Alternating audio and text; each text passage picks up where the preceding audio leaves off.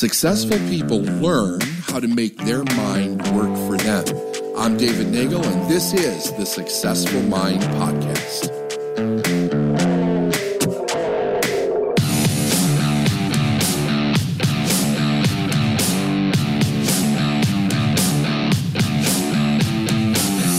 Our will is an intellectual factor. If you're taking notes, write that down. It's one of our intellectual factors. Our intellectual factors in the intellect itself also separate us from the other little animals in the kingdom. They're conscious faculties. It's not that a squirrel doesn't have the ability to focus somewhat. It doesn't know that it has the ability to focus. So it's only doing it until something else distracts it, but it doesn't know that it's doing it. Human beings know that they're doing it, and we can strengthen it. But I think it's quite important to understand how much focus is necessary to make the changes that you want. So let's get into this. He says, to set about getting rich in a scientific way, you do not try to apply your willpower to anything outside of yourself. So it's like he's making this big, bold statement right off the bat. If I sit and think about why he's writing that, my assumption is that in his own study, in his own observation, people are constantly trying to change outside circumstances. They're trying to change what other people think, do, the way they believe, the way they behave, whether they do something or they don't do something. And it's kind of an indication that a person, whether they're conscious of it or not, I'm not sure. I think you'd have to ask the individual. But really, it's kind of an indication that the person believes that what they desire is really in somebody else's hands. Why else would you try to change everything else but you if it was in your hands, if you had the power to do it? So it's a misperception that the thing that you want is elsewhere. It's outside of you. It's somewhere else. And then he goes on to say that you don't have any right to do so anyway. It's wrong to apply your will to other men and women in order to get them to do what you wish to be done. So when you hear this, ask yourself a question and just be honest with yourself about it. When you're doing sales or when you need things done, do you do this? Do you try to get other people to do what you want to do because that's what you want? Or is your intention to try to influence people to do what they want to do? There's a big difference. There's a big difference. And especially when you're coming from sales, when you're coming from business, because if you don't have a belief that there's enough out there, you're going to try to manipulate people to your agenda. If you come from lack thinking, I don't have enough money, I don't know if I'm going to make my bills this month, whatever, you're going to think that you're going to come to the conclusion that you have to manipulate people. You try to get them to bend to your reasons for doing something. And your reasons for doing something is not important. Not important. It's flagrantly wrong to coerce people by mental power, and just as it is to coerce them by physical power. If compelling by physical force to do things for you reduces them to slavery, compelling them by mental means accomplishes exactly the same thing. The only difference is in the methods. If taking things from people by physical force is robbery, then taking things by mental force is also robbery. So if you remember, I don't exactly remember when I mentioned this. I talked about 4 questions that you can apply to basically anything to make a decision. And it was, is this something you want to be, do, or have? Is being, doing, or having this going to take you closer to your goal? Is being, doing, or having this in harmony with God's laws or the laws of the universe? And the 4th question is being, doing, or having this going to violate the rights of others? This is violating the rights of others, what he's talking about right here. By mental force is violating the rights of others. In other words, at some point you're taking away their choice consciously or unconsciously. In principle, there's no difference. And you have no right to use your willpower on another person, even if it's for their own good. For all you helpers out there, they can't resist helping people. And you have to constantly push, your agenda and be the helper. You have to, if that is your personality, You have to rein that in and realize, you can offer help or you can wait for somebody to ask help, but you should not constantly be pushing your help onto other people. The science of getting rich does not require you to apply power or force to any other person in any way whatsoever.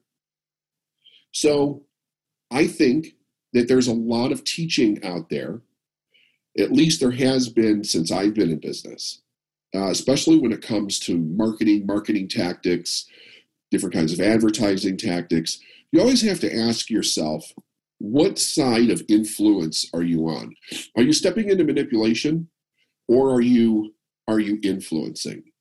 And after you do it for a little bit, you know the difference. You really know the difference. Is there an honesty there, or is there not an honesty there? That type of thing. He says, indeed, there's not the slightest necessity for doing so. Indeed, any attempt to use your will upon others will only tend to defeat your purpose. Now, why is that? Why will it tend to defeat your purpose? Because it's the energy behind what you're doing. If you really think about this, and you have to spend time looking at your individual motives for different things as you go through life, as you go through your days and your weeks and your months. It's really taking a look at, okay, why am I doing this? Why do I feel that way? Why am I interacting this way? Why does this thing piss me off or that thing piss me off? Why do I get upset with this person or that person or this situation or that situation? Because when you get down to finding out that many of the reactions that you have come from fear, you can start to, slowly change them one at a time as you become aware of them. The fear that would be behind any kind of mental coercion of another person, if that fear is back of the idea that you want, the image that you're holding in your mind, what do you think it's going to bring you the equivalent of? It's going to be more and more. Here's how you'll see it if you're in business. It's more and more people saying no. It's more and more people asking for refunds. It's more and more people complaining about your business, your service, you as a person. It's showing up as consistent problems, and it's not just system problems. We all have system problems from time to time. Like, okay, there's a breakdown in the system. That's not working. We can fix that. But when you start having multiple problems that kind of all have the same flair to it, you have to ask yourself, what kind of person are you attracting? If you come from lack, it's going to mirror back to you lack. And you'll think to yourself, why don't they appreciate what we're doing? How come they don't like our product or service? Because you attracted them with your own lack for what you expect to happen in your business and your life. He says, you do not need to apply your will to things for them to come to you. That would simply be trying to coerce God and would be foolish and useless as well as irreverent. In other words, you can't coerce God in any way. Like people that drop to their knees and beg and plead to God, like it doesn't move anything. It doesn't move anything. It's not coming from a point of your own power. It's coming from weakness. Then the next sentence, I think, kind of sums it up there. He says, you do not have to compel God to give you good things any more than you have to use your willpower to make the sun rise. You do not have to use your willpower to conquer an unfriendly deity or to make stubborn and rebellious forces do your bidding. The thinking substance is friendly to you, and the more anxious let me read this again. The thinking substance is friendly to you and is more anxious to give you what you want than you are to get it. That's probably one of the top 5 lines in the damn book. The thinking substance is friendly to you and is more anxious to give you what you want than you are to get it. You just have to ask yourself, do you believe it? Do you believe that? Can you live that in your life? To really think. To get rich, you need only to use your willpower upon yourself. That's it. When you know what to think and do, you must use your will to compel yourself to think and to do right things. That is legitimate use of the will in getting what you want. To use it in holding yourself to the right course. Use your will to keep yourself thinking and acting in the certain way. And I mentioned intentionally and casually along the way different people that are known for really their elite mind and the way that they had the ability to apply that in their life. It was all a choice. It was all a choice. They did that because they wanted what they said that they wanted more than anything else. Because I see people falter here with this will thing. It's constantly like, how do I get myself to think that way? How do I get myself to stop having the chatter in my head? How do I get myself to pick up the phone? How do I get myself to get better at something? The way that you're asking the question is almost as if in your mind you think that there's something where the switch is going to flip, the problem goes away, and you don't have to work at making the change. Because you're looking for it instantaneously. It happens over a period of time. He says, do not try to project your will or your thoughts or your mind out into space to act on things or people. Keep your mind at home. It can accomplish more there than anywhere else.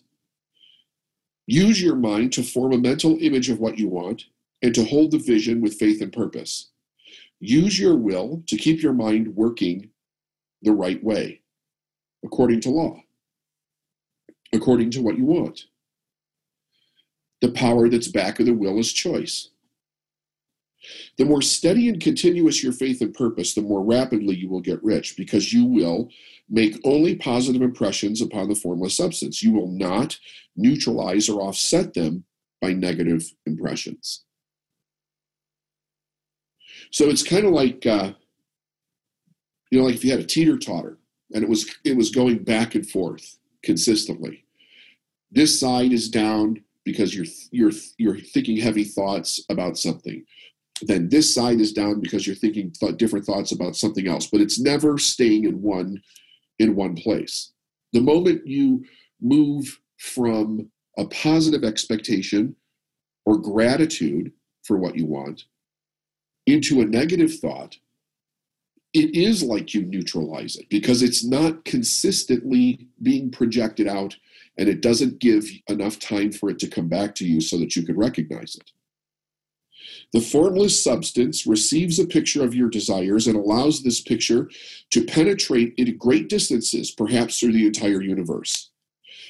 As this impression spreads, all things are set moving toward its realization.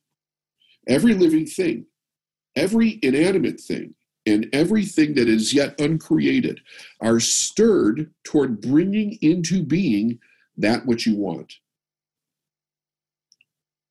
That's pretty cool. To think that every single thing that's necessary for the accomplishment, for the reception of what you want, really begins to turn and move in the direction of bringing it to you.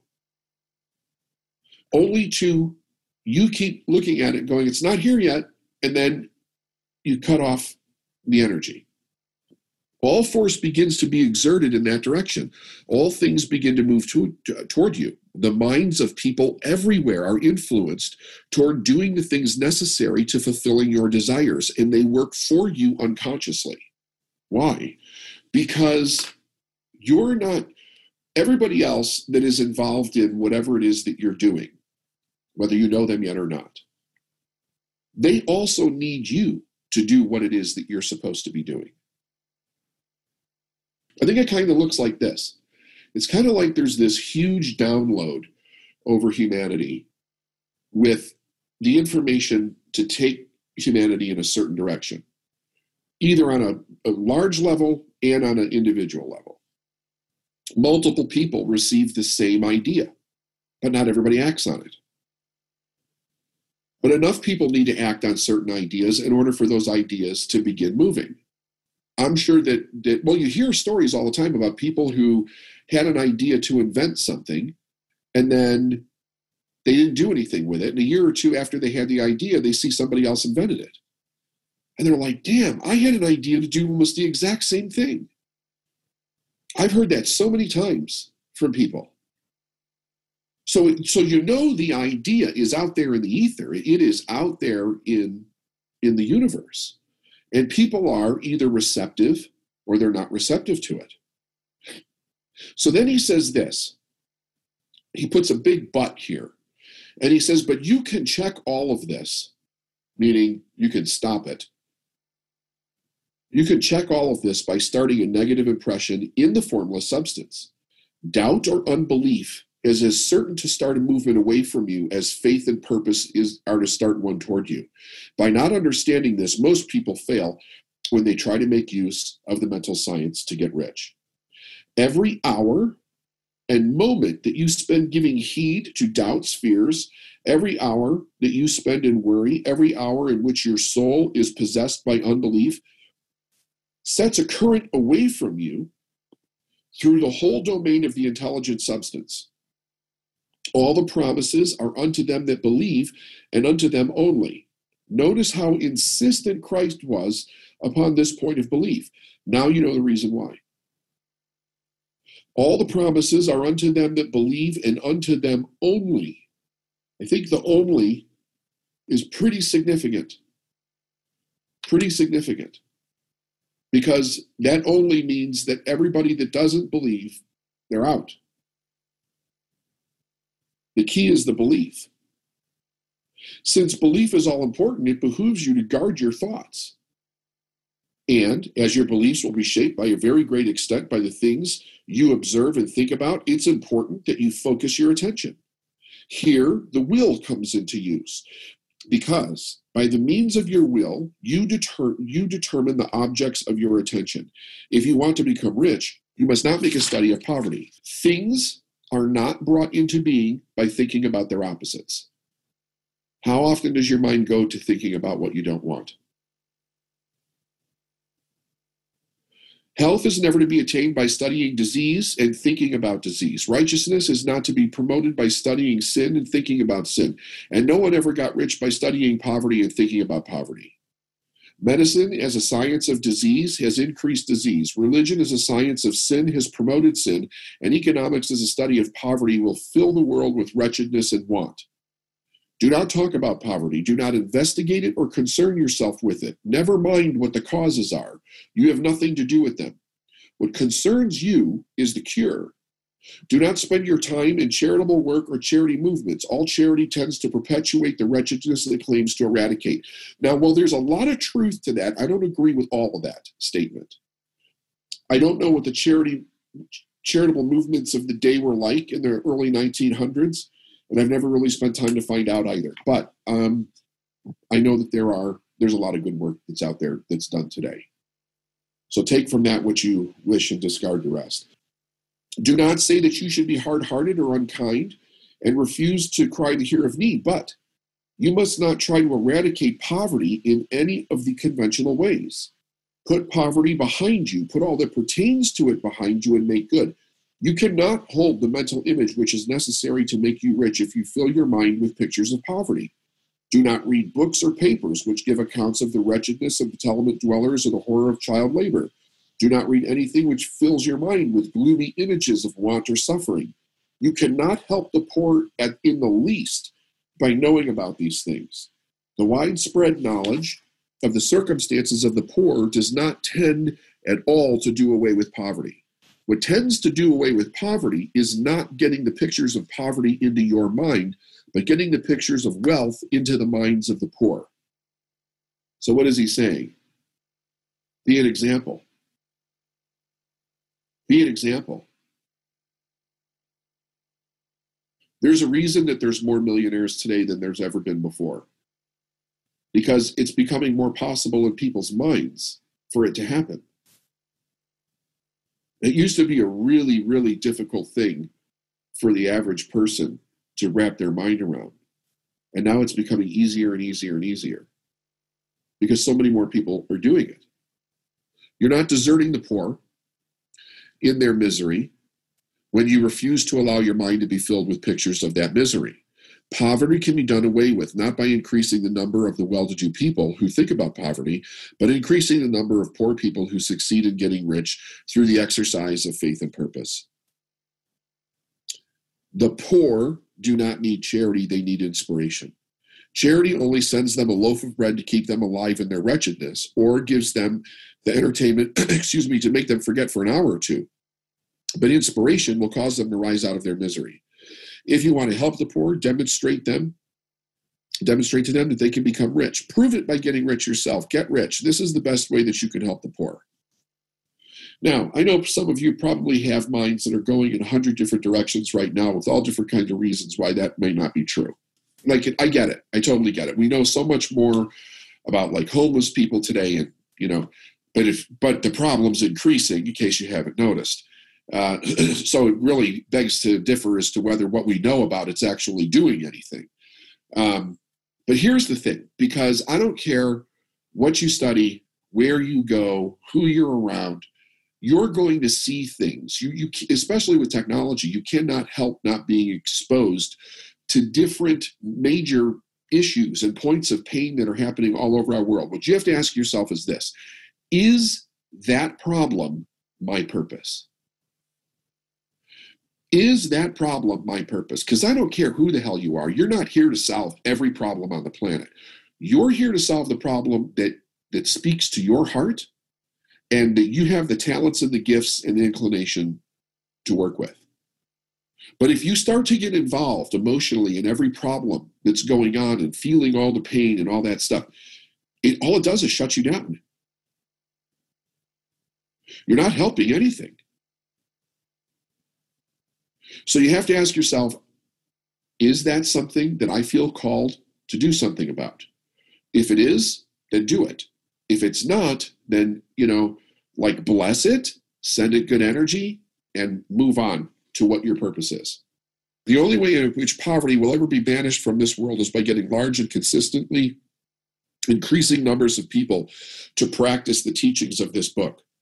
People must be taught to become rich by creation and not by competition.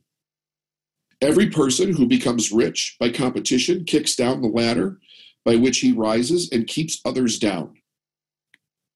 But every person who gets rich by creation opens the way for thousands to follow him and inspires them to do so. You're not showing hardness of heart or an unfeeling disposition when you refuse to pity poverty and think or talk about it or listen to those who talk about it. Use your will power to keep your mind off the subject of poverty and to keep your mind fixed with faith and purpose on the vision of what you want. So this is like he's teaching singleness of mind in what you're doing. And if you look around the world, possibly in your own life, possibly in your life when you were a child, your family, you can see that a lot of people just don't know this.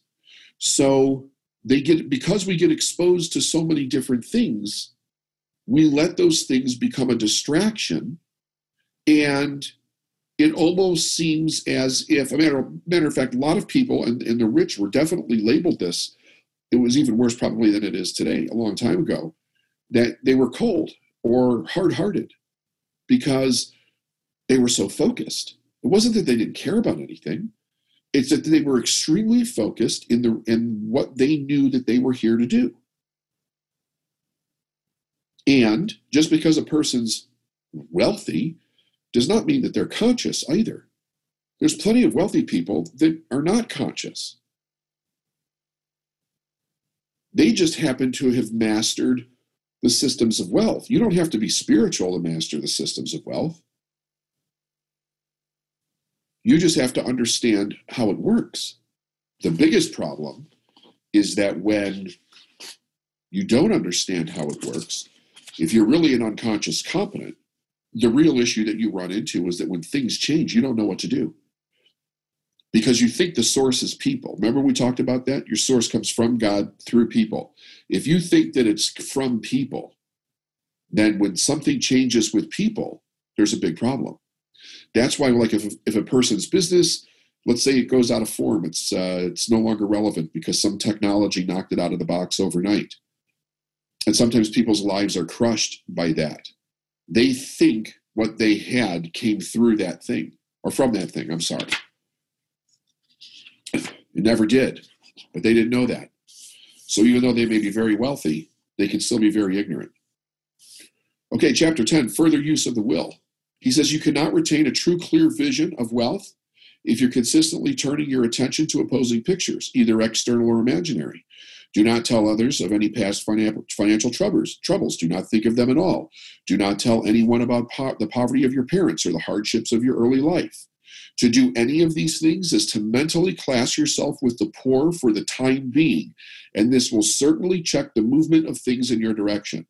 Christ said, let the dead bury the dead. Put poverty and all things that pertain to poverty completely behind you. You have accepted a certain theory of the universe as being correct, and you're resting all your hopes and happiness on its being correct. What can you gain by giving heed to conflicting theories? Do not read religious books that tell you that the world is coming to an end.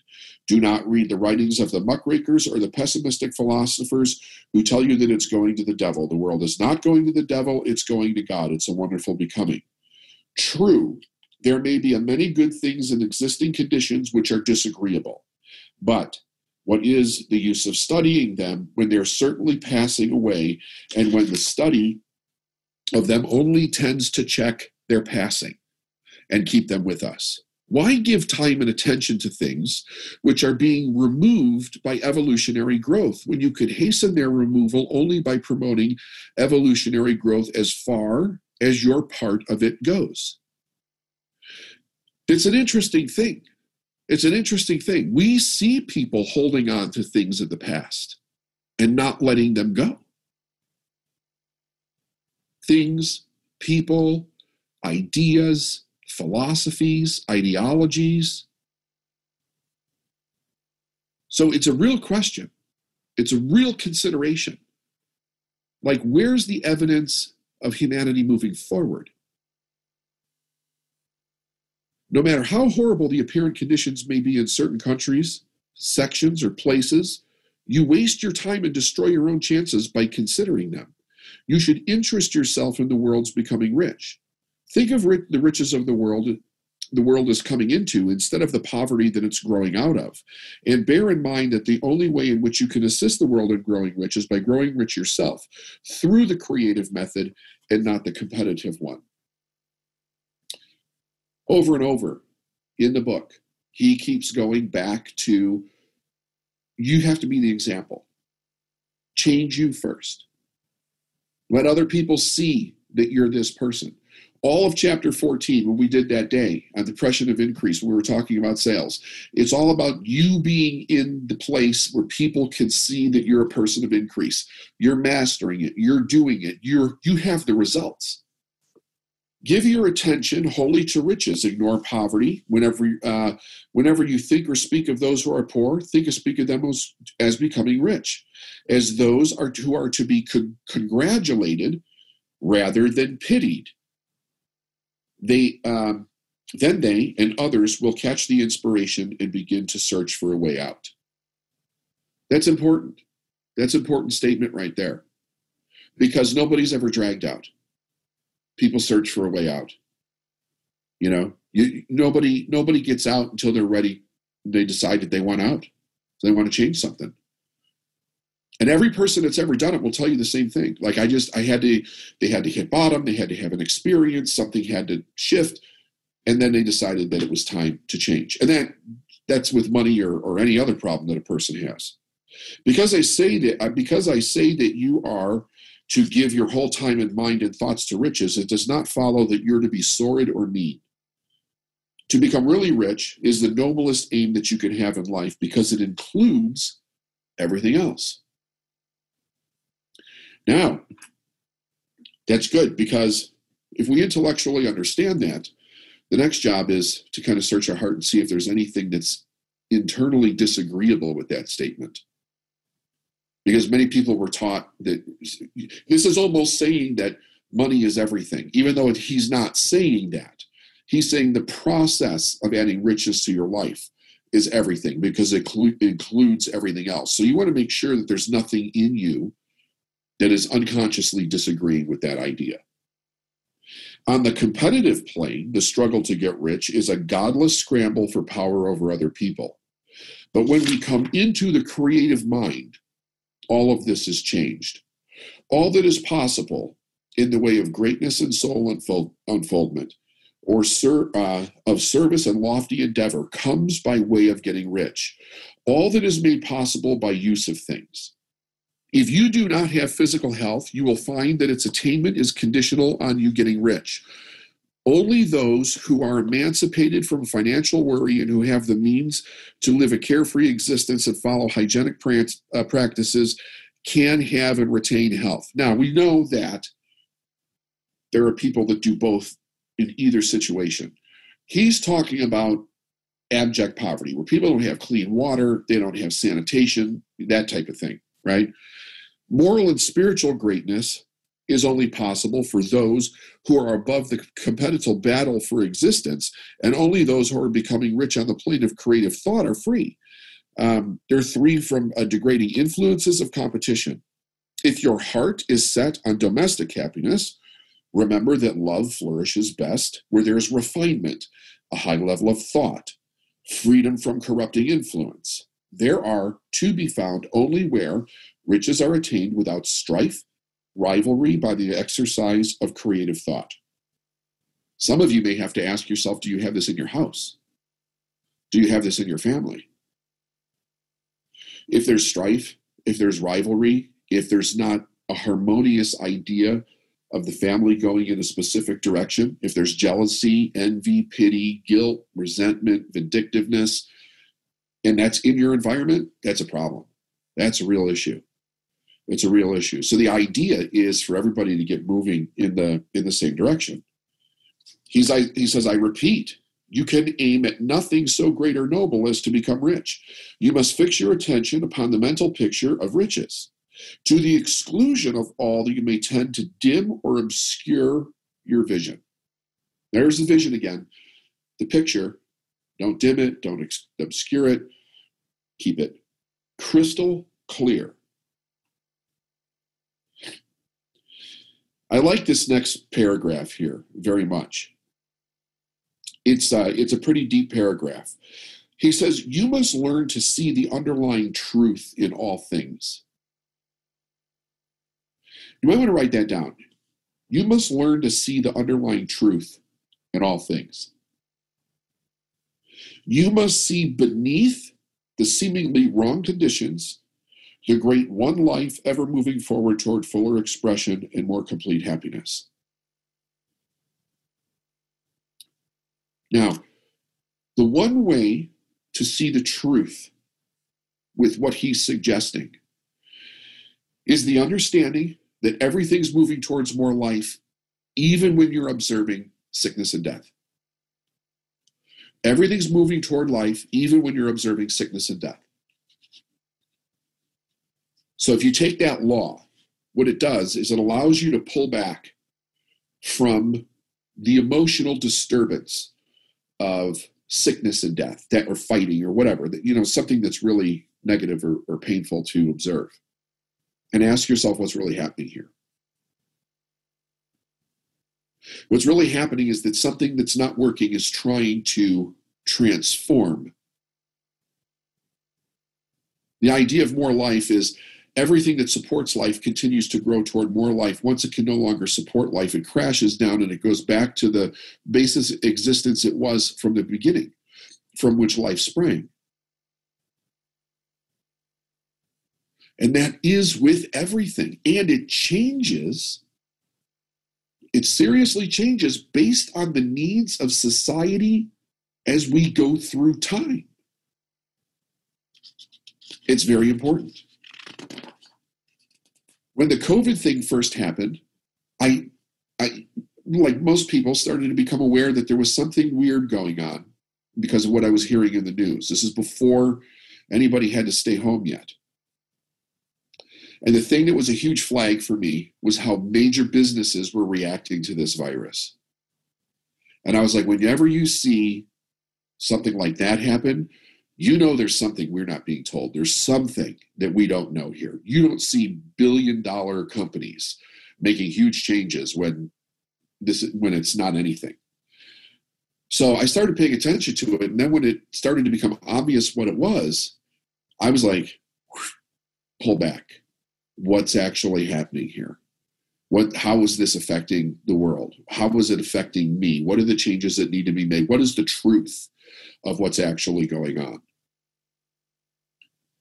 And how do we move through that, right?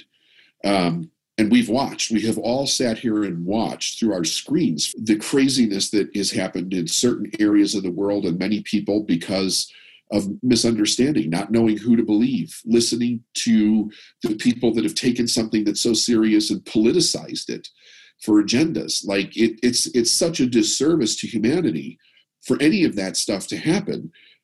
But you can complain about it all you want. You're never going to change that problem. Your responsibility is to pull back and say, what's the truth here? What's actually going on? What's the truth? What is the underlying truth of what's taking place here? He says, it is the truth that there is no such thing as poverty. There's only wealth. Some people remain in poverty because they're ignorant to the fact that there's wealth for them. I've said for years, everybody on the planet has the same amount of money, but they live in different conditions because they're ignorant to that truth. It's like there's plenty of air, but if you believed that there wasn't, you started holding your breath, it wouldn't matter that there was plenty of air. You would probably pass out, Like, we have to think. These people can be taught by showing them the way to affluence by your own person and practice. Others are poor because, while they feel that there is a way out, they're too intellectually indolent to put forth the mental effort necessary to find a way and travel it. And for these people, the very best thing that you could do is to arouse their desire by showing them that the happiness comes from being rightly rich. Others are poor while they have some notion of science. They have become so swamped and lost in a maze of metaphysical and occult theories that they do not know which road to take. They try a mixture of many systems and they fail at all. For these, again, the very best thing to do is to show them the right way in your own person and practice. And announcing doing things is worth a pound of theorizing. The very best thing that you can do for the whole world is to make the most of yourself. You can serve God and your fellow humans in no more effective way than by getting rich. That is, if you get rich by the creative method and not the competitive one. Another thing, I assert that this book gives detail to the principle of the science of getting rich. You do not need to read any other book on the subject. That may sound narrow and egotistical. However, there's no more scientific method of computation in mathematics than by addition, subtraction, multiplication, and division. No other method is possible. There can only be the shortest distance between 2 points. There is only one way to think scientifically, and that is to think in a way that leads by the most direct and simple route to the goal. No person has yet formulated a briefer or less complex system than the one I'm describing here. It has been stripped of all non-essentials. When you begin this method, lay aside all others. Put them out of your mind altogether.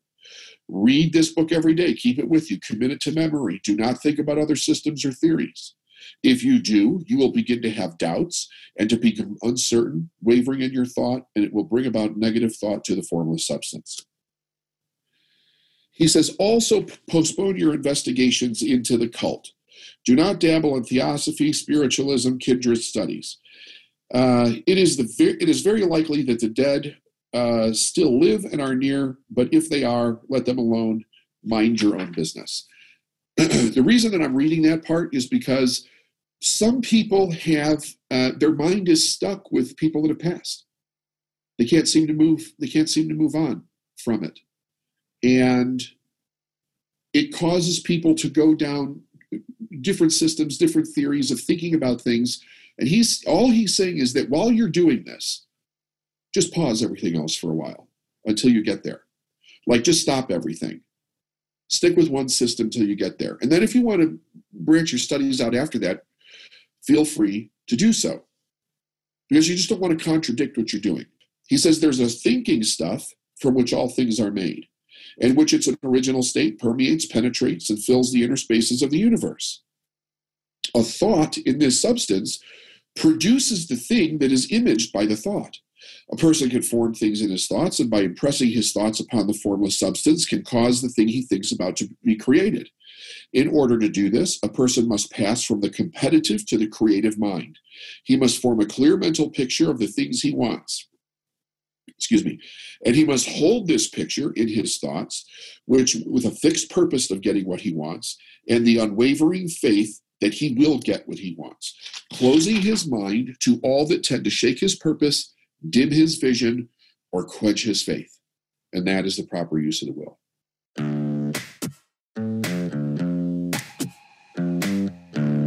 Thanks for listening to the Successful Mind podcast. And if you like what you heard and you want to know more, go to davidnagel.com/free stuff.